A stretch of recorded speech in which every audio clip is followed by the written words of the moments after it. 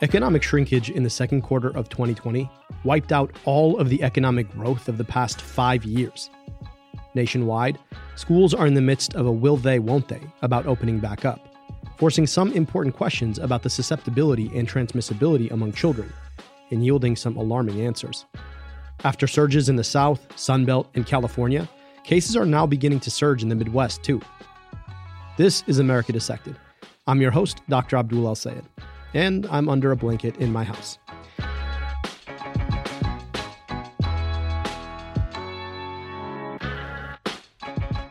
The definition of public health is, and I quote, "what we as a society do collectively to assure the conditions for people to be healthy." I'll say that again for the folks in the back. What we as a society do collectively to assure the conditions for people to be healthy. Let me break it down a bit to highlight the parts that matter most right now. First, public health is about our society acting collectively. All of us together taking action for our shared benefit is critical to what makes public health public. The second is that public health is about context, the places and conditions in those places, the sum total of everything that surrounds a group of people, everything from laws and policies to the air people breathe and the water they drink. Using collective action to change context, that's the heart of public health, and it fails when we fail to act collectively, and when we can't change the context in which people live. And one of the things that this moment has shown us is just how unequal the contexts in which people live and learn and work and play really are. And it explains so much of the differences in how people are experiencing COVID-19. Black and brown communities across the country being hit harder in greater numbers and with fewer resources to save them. The pandemic appears to be disproportionately affecting people of color. The new data coming out that shows African Americans and people of color are dying in the pandemic, and it's just a disproportionate amount. All of us are facing a pandemic. All of us need to wear masks and physically distance ourselves from others. But the consequences aren't the same. Black and brown Americans have suffered substantially worse in almost every way. When it comes to the disease itself, Black, Latinx, and Native Americans suffer 2 to 3 times as much transmission and death to COVID-19. Why? Context. When we spoke with Carl Slater, a Navajo National Council delegate, he put it bluntly. You have almost 30% of our population that doesn't have access to running water or electricity.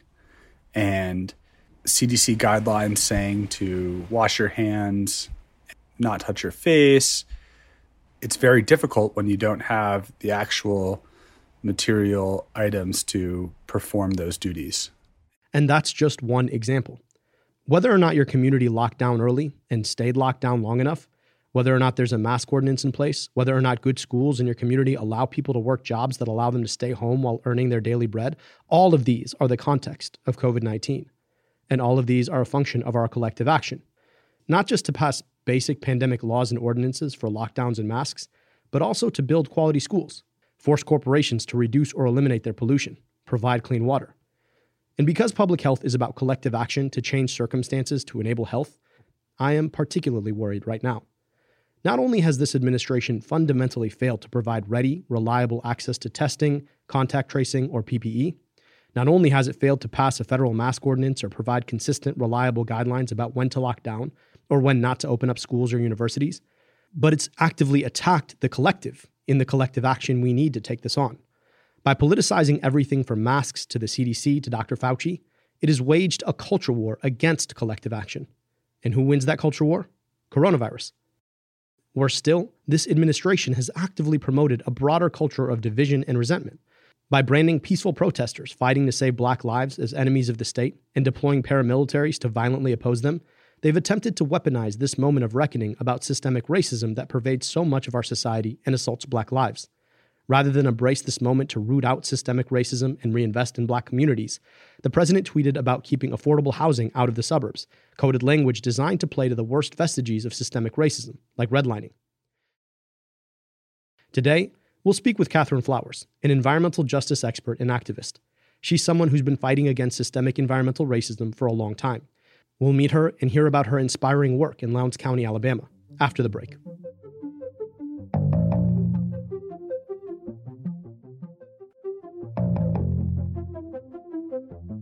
My guest today is somebody I've been really excited to speak with, and that is my friend Catherine Flowers. She is the Rural Development Manager for the Equal Justice Initiative, and founder of the Center for Rural Enterprise and Environmental Justice. She's also the author of the new book, Waste: One Woman's Fight Against America's Dirty Secret.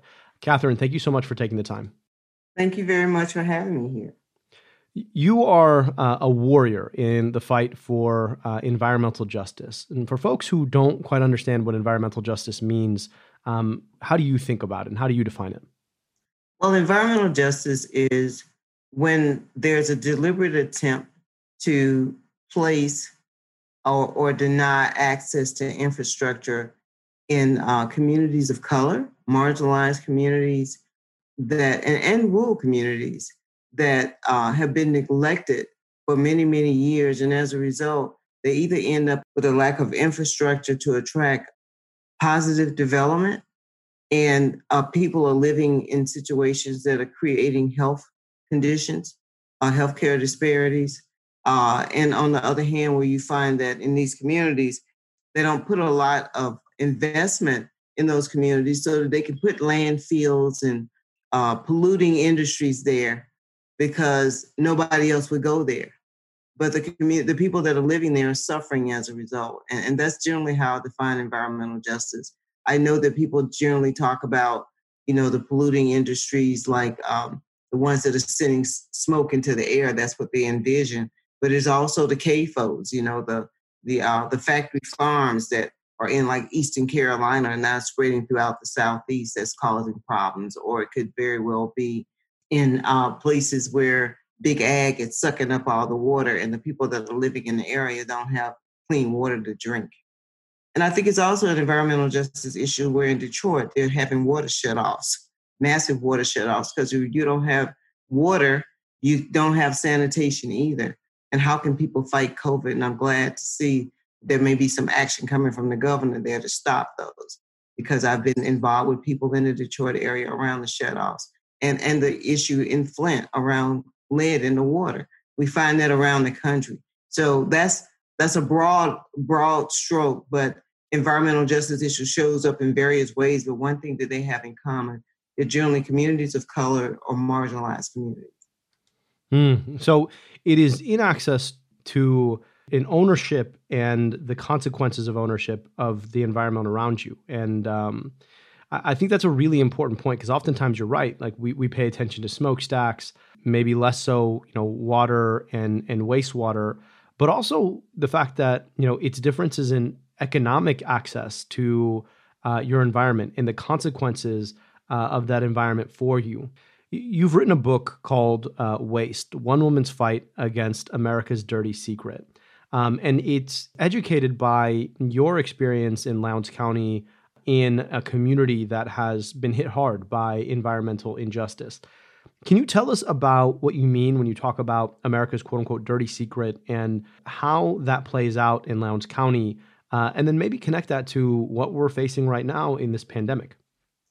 Well, the way it plays out, first of all, America's dirty secret is that when I first started doing this work in 2002, and I talked about wastewater and the lack of wastewater, a lot of people did not believe that this was a problem in the United States of America.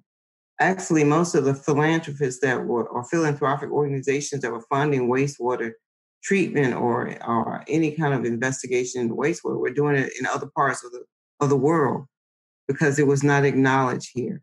And that was America's dirty secret, that it was in fact a problem. And I got engaged in Lowndes County back in 2002 because I found out they were arresting people who could not afford, poor people who could not afford on-site sanitation instead of helping them find a solution. But we found that it was a greater problem than that there were other things, the technology just didn't work. And sewage was coming back into people's homes as well as in their yards for those that were not straight piping. So we ended up doing a study with Baylor's National School of Tropical Medicine where we found hookworm and other tropical parasites in Lowndes County. And the parasites that we found, one of the things they have in common, Dr. Peter Hotez calls them neglected diseases of poverty. And he said, anywhere you find poverty in the world, you're going to find these diseases. And that was part of America's dirty secret, that the wealthiest country in the world had these serious inequalities, these inequities that existed right under our noses, and we were not paying them any attention. So it has been my quest my mission to expose that and find a solution in my lifetime.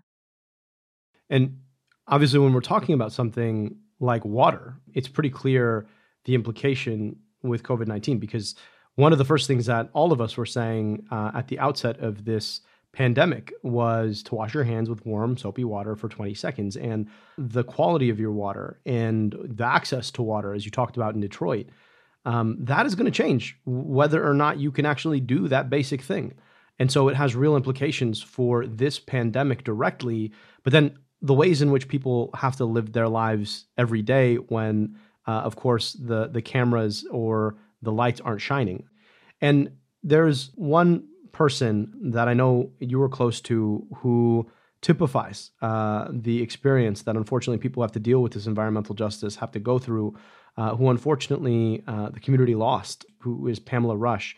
Can you tell me about Pamela and about what her story tells us about the way that environmental justice shapes COVID-19 transmission and disease risk? Well, in the case of Pamela Rush, I've been working with Pamela now for over 3 years. And Pamela actually worked for the Center for Rural Enterprise and Environmental Justice as a consultant, because she exposed her life to help us to understand poverty. She was straight piping. In other words, when she flushed her toilet, it went out on top of the ground. But I think that what's missing in all the stories around COVID, especially in these rural communities, that a lot of communities are suffering with wastewater on the ground. And they have found that COVID, one way you can test the level of transmission of COVID in a community is to test the sewage. So if people are living with raw sewage on the ground, they're living with sewage coming back into their home from the entire town, then of course that's a problem because they're being exposed. And Pamela lost her life to COVID at the age of 50 and left 2 children. So it touches me, personally, because I'm from Lowndes County, Alabama, and it's one of those communities where almost everybody's related, including Pamela was related to me. But they have had, in the state of Alabama, the highest per capita death rate and the highest per capita infection rate in the state of Alabama to be so small and rural. And I think that the way it all plays out is that we have layers and layers of inequities that have existed for years that are now being played out. And I have termed COVID as a heat-seeking missile that's targeting people that have been victimized by these inequities. And they are dying in huge numbers. In Lowndes County, we had a father and a daughter to pass away. The father's funeral was 1 week. The next week, the daughter died as well. So we have all of these, this is an intersectionality of environmental justice, social justice, racial justice. I mean, it could take all day to go into the history and how it came to be that way. But all of it is tied to the legacy of slavery and racial injustice. And that's how it's being played out today, because these communities have been neglected and these disparities are showing up in so many different ways. And I think that as part of Pamela's legacy, we have to ensure that policies are in place that get to the root of these problems so they won't continue as they have continued for years, no matter who is in the White House or the State House or wherever. We have to change that.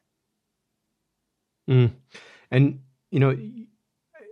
first of all, I'm really sorry for your loss and the community's loss. And I'm sorry that so many still have to live in circumstances where they are left vulnerable to a lot of the circumstances that so many people don't have to pay attention to because of structural racism, because of environmental justice, because of poverty. I want to ask you, if you could build our COVID-19 public health policy approach around the life of somebody like Pamela, what would we be doing differently, and how would we be taking on this pandemic? Well, first of all, we would make sure that before we're in a pandemic, that everybody has access to decent housing and health care. I think that health care is one of the missing elements here, that a lot of people that are suffering because they have health care, they have health issues and the lack of access to health care. In Lowndes County, there's only one doctor who's been there forever. There are no ICU beds there. People have to travel either to Selma or to Montgomery, and rural hospitals are being closed. So one of the ways that I would change things is, first of all, deal with these inequities around housing, because that plays out. If you're in a small mobile home that has poor ventilation and your family member gets COVID, how can you isolate? That's not possible. That's probably why we're having so many people in families that are getting sick and dying for that reason. So I would deal with the housing issue. I would deal with the education issue. Why are we forcing children to go back to school in the middle of COVID? When we haven't even, some of these children that are out of school, the schools aren't safe and weren't safe before COVID. I would also make sure that everybody had a basic income, that people would not be forced to have to go and work on these jobs that do not protect them and put them in a position where they have to put them in a position where you either have to work, and in order to work, you have to sign a waiver saying if you get COVID, you won't sue the company. So I would get rid of all of those inequities that exist in this system and make it fair and level the playing field so that everyone could have access to healthcare, decent housing, decent wages, decent jobs, and protections. The only way we're going to be able to get out of this, there's going to have to be testing that's going to have to be accessible to these communities. There's going to have to be medical care, healthcare that has to be accessible to these communities. And I think that, and everybody's going to have to wear a mask, that it should not be a political statement that's made. I mean, we go back and look at the last big pandemic that we had was in 1918. And when I'm reading the history, and I'm not sure how accurate it is, but the history that I'm reading was that Black people in rural Lowndes County weren't impacted the way they are now. I went back and looked at the census records for my own family in Lowndes County to see how many family members we lost during that time, and we didn't lose but one. That's not true this time. So, and we know that was only 50, 60 years out of slavery. So we have to look at what are we doing different now that is exposing people to all of these inequities. And I think that the way we move forward is to build a model based on equality of access to opportunities, equality of access to medical care, not having a criminal justice system that criminalizes people that can't even afford wastewater treatment. So once we changed all that and changed these inequities, I think that the pandemic will not have as many victims that it could target. Mm. I really appreciate the way that you sewed together all of the inequities that existed before the pandemic hit. Because when I talk about this pandemic, I often think about it like a fire. And if you take the batteries out of your fire alarms, if you furlough the fire staff, if you have a small toaster fire, it's going to take the house.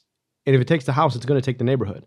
And we have operated in our society by putting poor folks and Black folks and people of color generally in communities and spaces where they are fundamentally vulnerable to the moment that something like this happens. And, the frustrating thing that I find in a lot of the conversation is that folks can't wait to get back to quote unquote normal.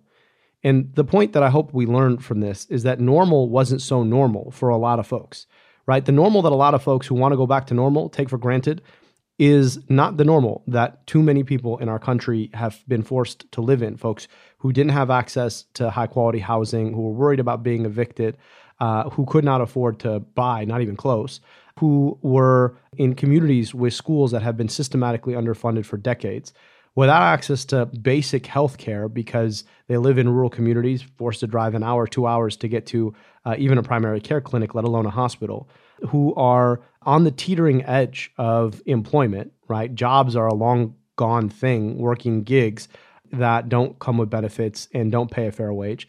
And then when this happens, we all act like we're surprised to see the kind of racial disparities that COVID-19 has wrought. And the point that I always try and make to folks is that you look at death rates to COVID-19 among Black folks relative to white folks, and you're talking about a 2.5-fold difference. But it's not just COVID-19. You looked at infant mortality, it's the same exact difference. And it's not like COVID and the death of a baby have shared pathophysiology, right? Under the skin, those things operate completely differently. So it tells us is that what's wrong is what's happening above the skin.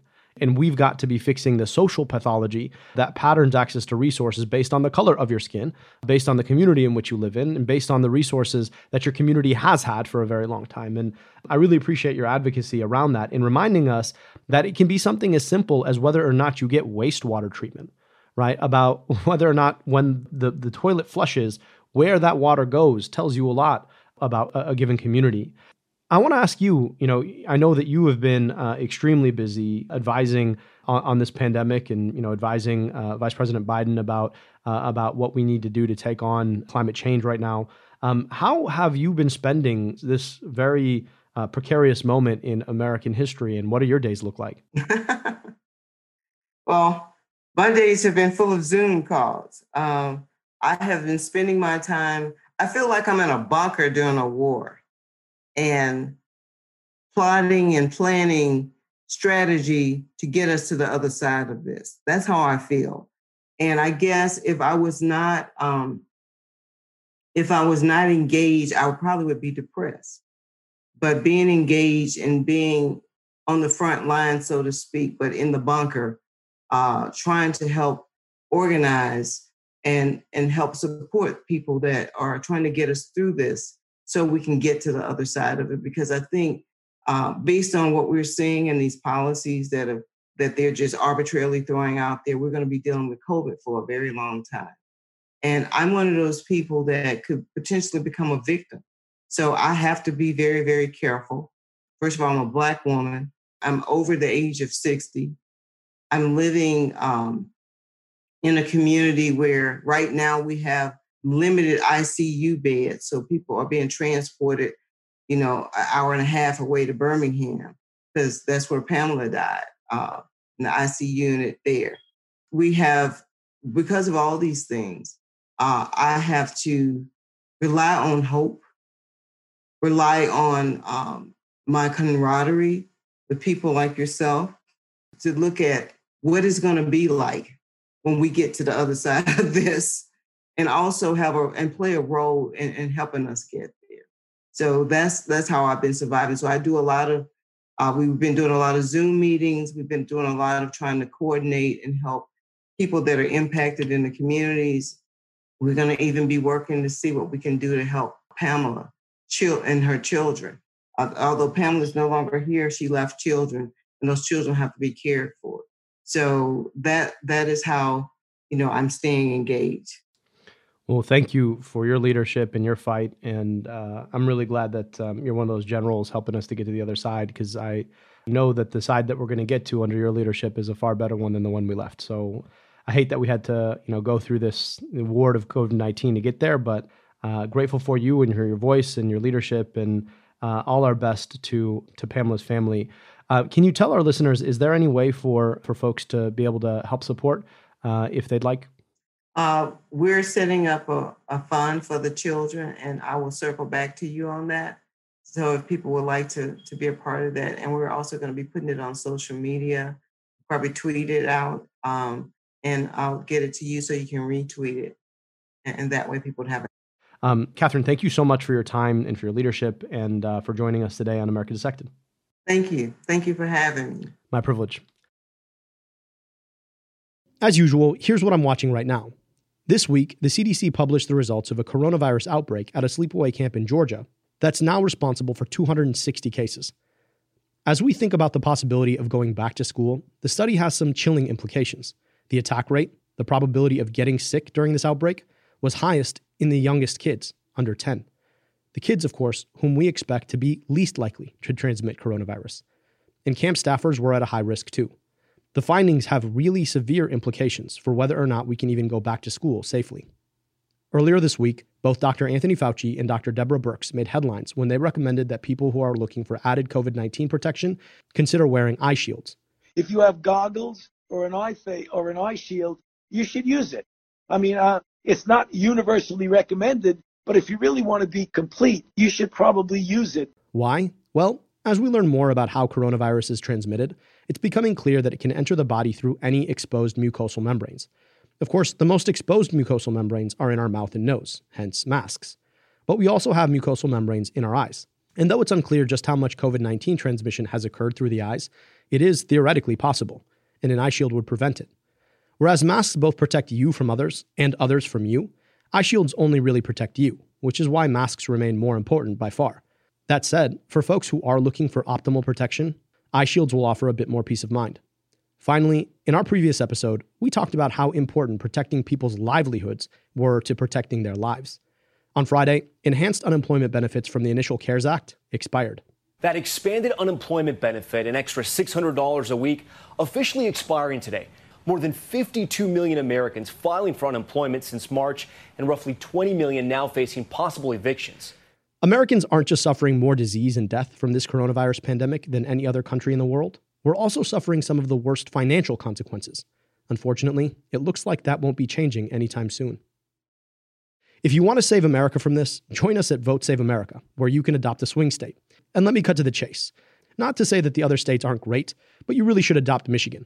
Why? We're not only critical to defeating Trump, but we've got an important Senate race too, and we've got to protect Gary Peters' seat. Join me on Team Michigan and go to votesaveamerica.com to sign up.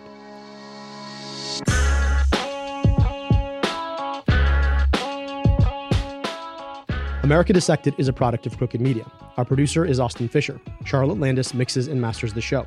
Production support from Tara Terpstra, Lyra Smith, and Allison Falzetta. The theme song is by Takaya Suzawa and Alex Sugiura. Our executive producer is Sarah Geismer. And I'm your host, Dr. Abdul El-Sayed. Thanks for listening.